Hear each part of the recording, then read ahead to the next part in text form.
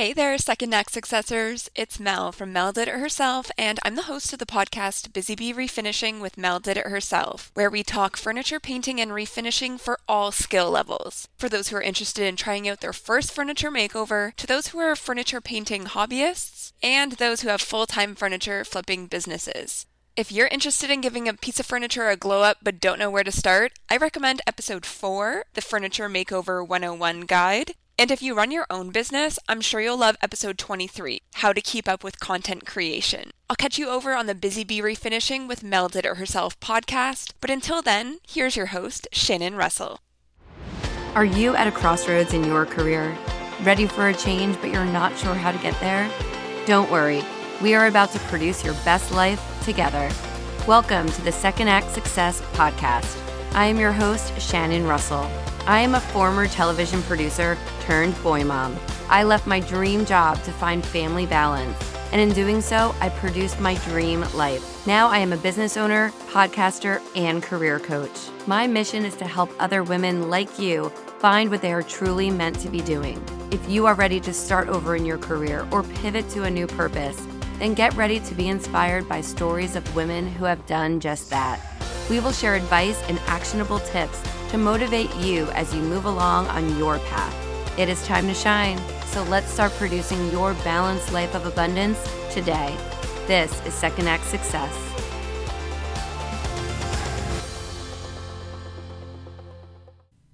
Hi there, I'm Shannon Russell, and I'm so happy to be hanging out with you today. One of my favorite parts of hosting a podcast is connecting with incredible people all over the world and having the chance to share their story. Today, we'll be spending some time with finance expert Heather Zeitzwolfe. She is known as the vegan CPA from Zeitzwolfe Accounting. Heather and I met online through a fellow podcaster. We met up in person at Podcast Movement this past summer, and we keep running into each other in various circles, which is so much fun. She is unique, hysterical, and she knows so much about finance, business, and the numbers that you need to know if you are thinking of starting a business.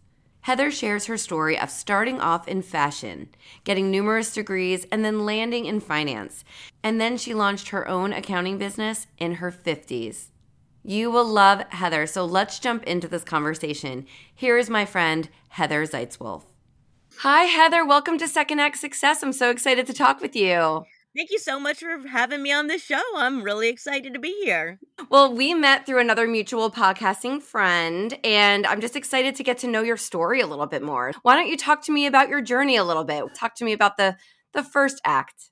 Well, I've had several acts, I guess you'd say. I was a teenager in the 80s, and during that time I was super into fashion, but I was also into theater, and so I studied fashion in the beginning, but then I worked in that, and I like the business side of things. So actually, I have this real creative side to me, but I also have this like real analytic. I love spreadsheets and all of that, and so my path to eventually becoming a CPA made sense to me, but not to other people. They're like, "What? What? Why are you going back to school to study that?"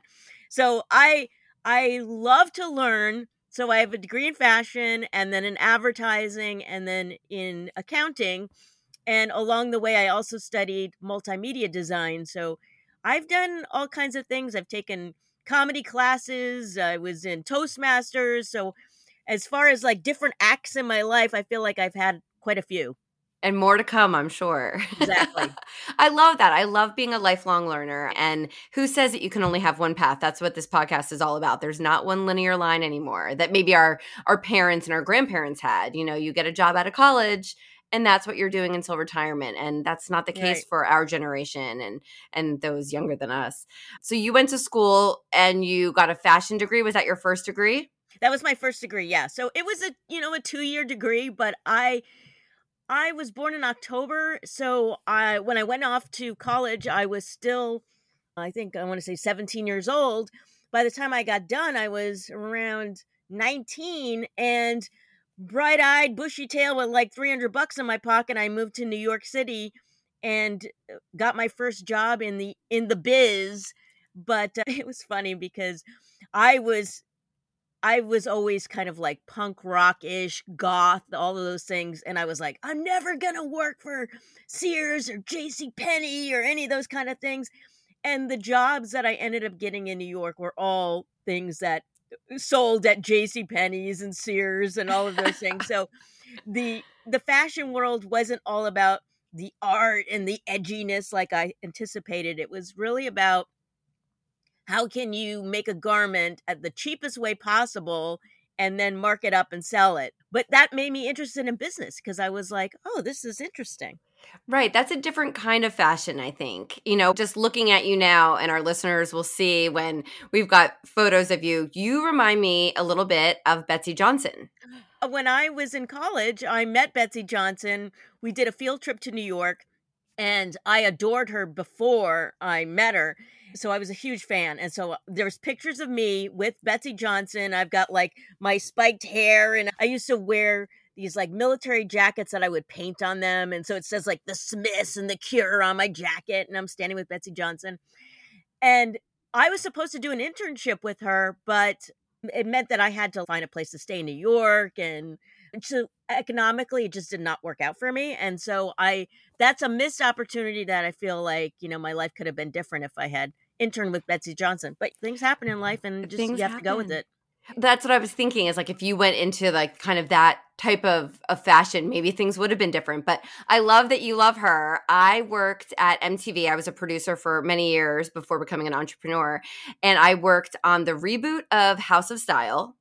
Oh, and really? Yes. And I went and met her, interviewed her at her studio, and she was such a doll. And I have to say, over my career of working with a million celebrities, I never was the type to go up and ask for a picture or anything, because that was just a big no-no. If you were on the other side of the camera, you just don't do that. But with her, we had the best day together, and she was like, let's get a picture. And I just melted because I thought it was so cute that here she wants to get one with me. And I still have this picture, and she's squeezing me. Oh, she's just such a doll, like such a lovely person. That's so cute. Well, one thing about the fashion industry, when you live in New York, it's so expensive. And this is before the internet. So you had to look in Women's Wear Daily to find jobs. Right. And panic. You're like, I got to pay the rent. I got bills, all this stuff. And so you just take what you can. And I would have loved to work for these more edgy designers. Like I'd go around with my portfolio and they'd see my pictures and they'd be like, you need to work in the Village. It's like, yeah, okay, that would be perfect, but I can't find a job there, Right. So I did take whatever I could get, and it paid the bills, and it was an experience. So, and now I'm doing other things. You learned about the business side of fashion from that. And that kind of led you probably to your next step. Talk to me about what was next. Did you go back for another degree? I was like, I want to study business, but what's the most creative side of business I thought was advertising. So I decided I would study advertising. But while I was studying it, advertising was sort of sleazy and deceptive and all these things. I started to understand the ethical side of business and like how evil some corporations really are, like their tactics. So I really just became disenchanted with the whole idea of it. But what I loved was market research, and I had been working in market research while I was in school. So that's actually where I ended up, was in market research. So I became a project manager for a market research company. And was it the numbers kind of thing that you like, the spreadsheets, numbers? Yeah, really, the reports. Yeah, I started to really like that. And when I was in school, I had a finance teacher, and she was like, you should study finance, because I was like so excited about spreadsheets and all that kind of stuff. And so that was always in the back of my mind, like, oh, okay. So during the recession, I got laid off, and my dad was in hospice. It's like one of those things where you start to like reflect on your life, like, what do I want to do? Do I want to stay in market research? Maybe I should become a lawyer, because I was really into animal rights activism, and I thought, oh, I could stand up for the activists and all of that. And then I was like, well, wait a minute, all these people go to law school and they can't find jobs. This is not practical. And so I went and talked to the School of Business at Portland State, where I went, and they were like, oh yeah, you could go back and get a degree in accounting, would take you maybe about a year, and you'd have enough credits to sit for the CPA exam. And I'm like, okay, sounds good. And that's incredible. So you're like, okay, one more year and I have a third degree, basically. Yeah. And when you're studying accounting, they kind of give you your options: audit, tax, or you work for a corporation. And I was thinking, okay, well, I want to do something where I can grow old with it. If you do taxes, you're going to be sitting at a desk and a computer. So this sounds like something that you can do, grow old with. Mm-hmm. So that's the area that my focus started to be. But I worked for a small firm here in town, and I did that for a number of years and then worked for another place. But I love to help my clients with other things besides accounting. So I hit my 50s and I'm like, I want to start my own business and I want to be able to work directly with clients. When you work for another business, the partners who work directly with the clients, you don't really get as much hands on with the clients. I started my business doing mainly tax and bookkeeping, and now I'm offering more services, more profit advising and group coaching and that sort of thing. So that way I can help people with other aspects because I have all kinds of experience in business. Just doing the compliance side of it is not very interesting to me because I have so much creativity and I want to be able to bring forth my wealth of knowledge on all aspects of business. So I've decided to work with creative entrepreneurs since that's what I love. And so that's been my main focus, is to work with creative entrepreneurs. So ones that are maybe in web design, videography, photography, podcast production, that sort of thing. How fantastic. That was the area that I really wanted to focus on, was having more of an impact with the clients, because I would see their financials and be like, oh my God, they could be changing things in their business. And you see the financials Yeah. and you're like, I see all these mistakes that they've made. And a lot of people that we were working with, we'd only see their financials once a year because they bring it in for tax time. Right. So I saw like, oh, well, wait a minute. If I could tell them these things, warn them for the future.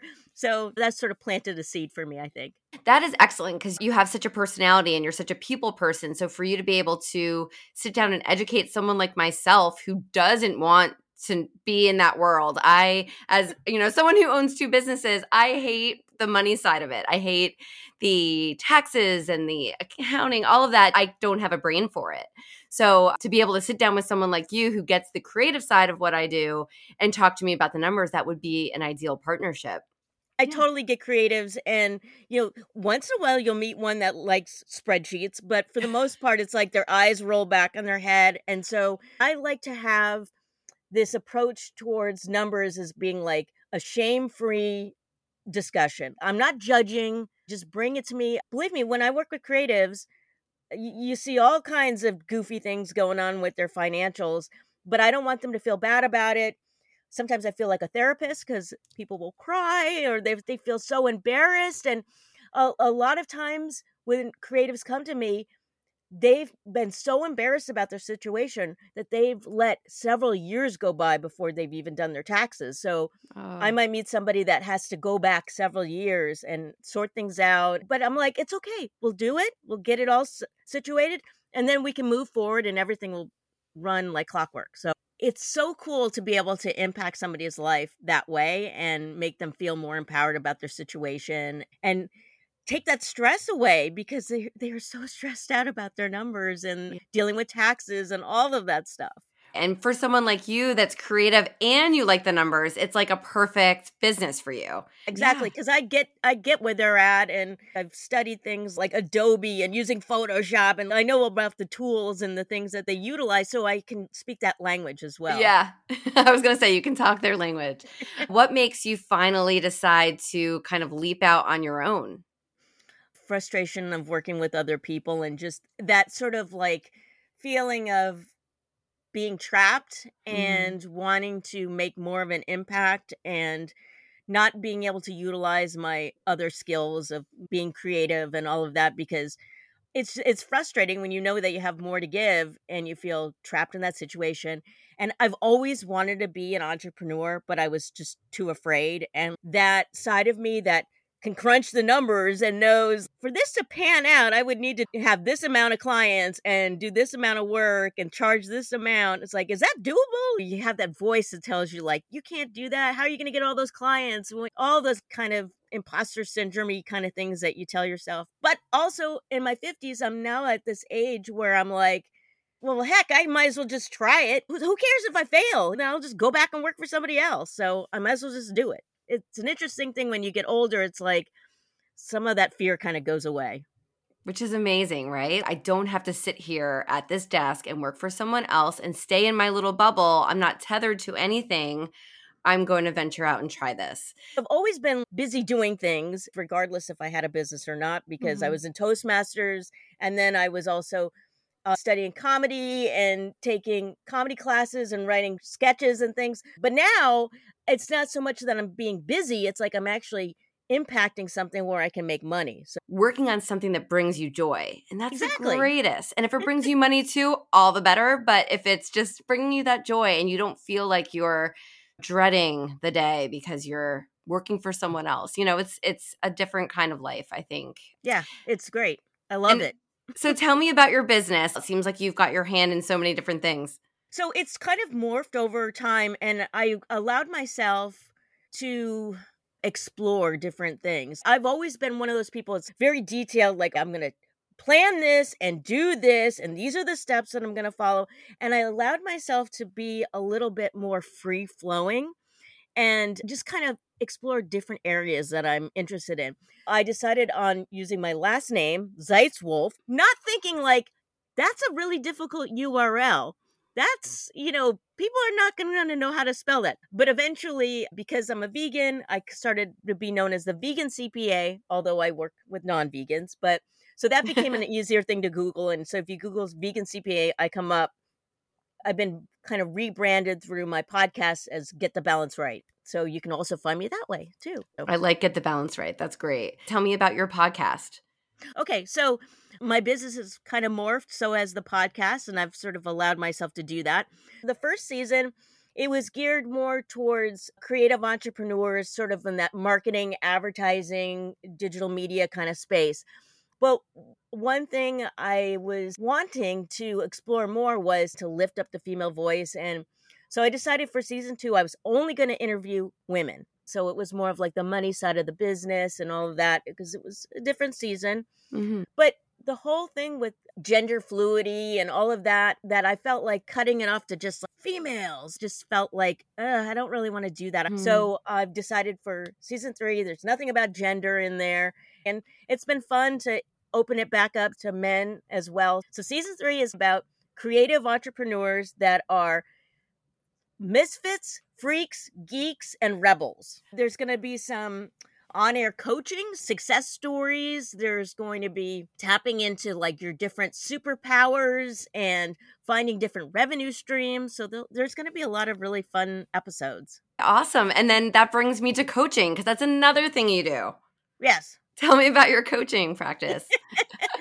So the coaching is more like, I call it more advising. I'm not a trained coach, so it's more of an advisor. I offer one-on-one advising. I also started to do group coaching or group advising, which I absolutely love because it's so much fun to be in a group of people where they get to not only interact with each other, but also influence each other's business. I may not have all the ideas, but somebody else might come up with a different idea. And it's just always great to have someone else's perspective on what's going on in your business, and having multiple people is even better. Because, as entrepreneurs, you're an entrepreneur, it can be a lonely road. You're working on your business, you get caught up in your head and you're like, okay, this seems like a great idea. And then when you start talking to somebody about it, it's like, it's not so great. It's not really something, but we get caught up in our ideas, but we don't take action. Mm-hmm. And so it lives in our head as this great idea until we start to like talk to other people about it. And when we start to put it into motion and take action on it, we realize, okay, I need to tweak these things. And working with a group is always a great way, or working with a coach or an advisor, to make sure that you're on the right track and get out of your head. Right? Because we're always in our silos, I think, just kind of working on our thing. You just need somebody else to kind of proofread your work and see if it's working. Yeah. So with my group coaching, we work on other aspects of the business besides the financial side. But everything is really about the money when it comes down to it, and making the right decisions that's going to impact your business financially the best way. It's so important to not just think about like the sexy stuff, like marketing, like that is so exciting. But the geeky part of it, which is the money, is also very, very important. So important. And it bleeds over into all those areas. Like you said, with Yeah. marketing, well, how much should I be paying to advertise? And is my LLC set up correctly? There's just so many aspects of Yeah. being a business owner that money plays a part in. So you need someone like you to kind of keep us on track. And it's so important to know what's going on with your business and keeping those separate. When you're talking about spending money on marketing, unless you're looking at your numbers, you will never know like what was your return on investment with that. And so much I see like people just kind of throwing money at things, just sort of like, okay, I'll just try this. And it's like, okay, did that work? Do you know if it worked? Like, let's dig in and look at the numbers. Working with you would just be so helpful for any business owner, just because you are looking at it from all the aspects. That's fantastic. Say that one of our listeners is getting ready to launch their own business. What would you advise for that first step in starting a business? The first thing I would say is, if you are going to have a business, then treat it like a business. So make sure that you have all your ducks in a row. So if you're starting off, maybe you don't need to be an LLC at this point. Maybe you don't need to invest in that part of it. But start thinking about like how you want to be taxed. Are you thinking like this is going to be a business where you could be taxed as an S corp? Now, this is not tax advice. I'm not saying that. But so just start to think about your long-term plans of what you think you want to do. If you don't know these types of things, maybe talk to an accountant and kind of think, or a lawyer, and think about long-term. How are you going to track those payments? How are you going to pay for your expenses? Don't use your personal credit cards and your business credit cards. Like, don't mix the two. Get a bank account that's for your business and stick to that. And so just start building these things like a business, because it gets messy really quickly. Keep it simple. You can have a spreadsheet as long as you're tracking these things. Maybe they're just keeping receipts in an envelope or whatever. That's fine.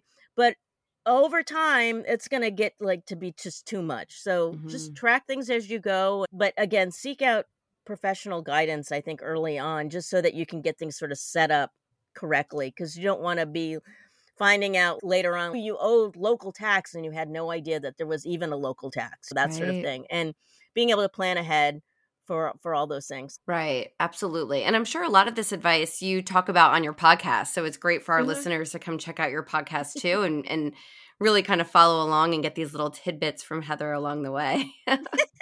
If someone's sitting at home and was still not happy and they're in their 40s or 50s or even 60s, what would you advise them? I would say go for it, but have a cushion. I believe in having some sort of financial safety net. Not everybody has a family that they can fall back on, or a partner or something like that. Just make sure that you have enough money in the bank that can hold you afloat for 6 months, a year, something like that. And if you are thinking about starting a business that's going to cost a lot of money to invest in, maybe think about something that's less expensive to start. Service-based businesses don't usually cost too much money to start. True. You have to get a laptop and some software and all of that. But yeah, have a safety net for sure financially. What does the next chapter look like for you, Heather? Hopefully it's on a beach with a palm tree next to me and a drink in a coconut. That's what I want. I love it. You can make it happen. Where can our audience connect with you and all of the places for all of the things that you do? Okay. Well, probably easiest way to find me is on Linktree. You put in Get the Balance Right through Linktree, and you can find me there. On Instagram, if you just search vegan CPA, I should come up, but it's my Instagram handle is @Zeitzwolfe. Most of the others type stuff you can find. GetTheBalanceRight.net is my podcasting website, so you can find me there. And I'll put all the links in the show notes so everybody can find ways to connect with you. This has been so wonderful. It's been such a lovely conversation and so cool to hear about your long journey of so many different things. I love everything that you're doing. Oh, thank you so much. Thanks for having me on the show to talk about it. Heather is quite the entrepreneur and full of spirit. Just hearing her share her story makes me want to go out and try something new. I really admire that she tried different career options along the way. She worked to get several degrees, and after years of working for someone else, Heather took the leap to open her own business. She knew that she was meant to help clients in a bigger way, and with her own business and podcast, she has found a way to do that. If you are thinking of starting a business or making a career change of any kind and you fear that you're too late, Heather and I are here to remind you that you are not. I started my first business when I was just about 40 years old. Heather launched hers in her 50s, and I've had several other guests on this podcast and clients of mine making transitions at all different ages. If you want to try it, I urge you to just go for it. You will never know unless you try. Heather has a new membership out called the Get Radical Profit Growth Accelerator and a business cruise event called the Plan Your Profits in Paradise. So to get more information on that, go to getradbiz.com for all of the information. Thank you again for listening, and I will catch you on the next episode of the Second Act Success podcast. Thank you for joining us. I hope you found some gems of inspiration and some takeaways to help you on your path to Second Act Success. To view show notes from this episode, visit secondactsuccess.co. Before you go, don't forget to subscribe to the podcast so you don't miss a single episode. Reviews only take a few moments, and they really do mean so much. Thank you again for listening. I am Shannon Russell, and this is Second Act Success.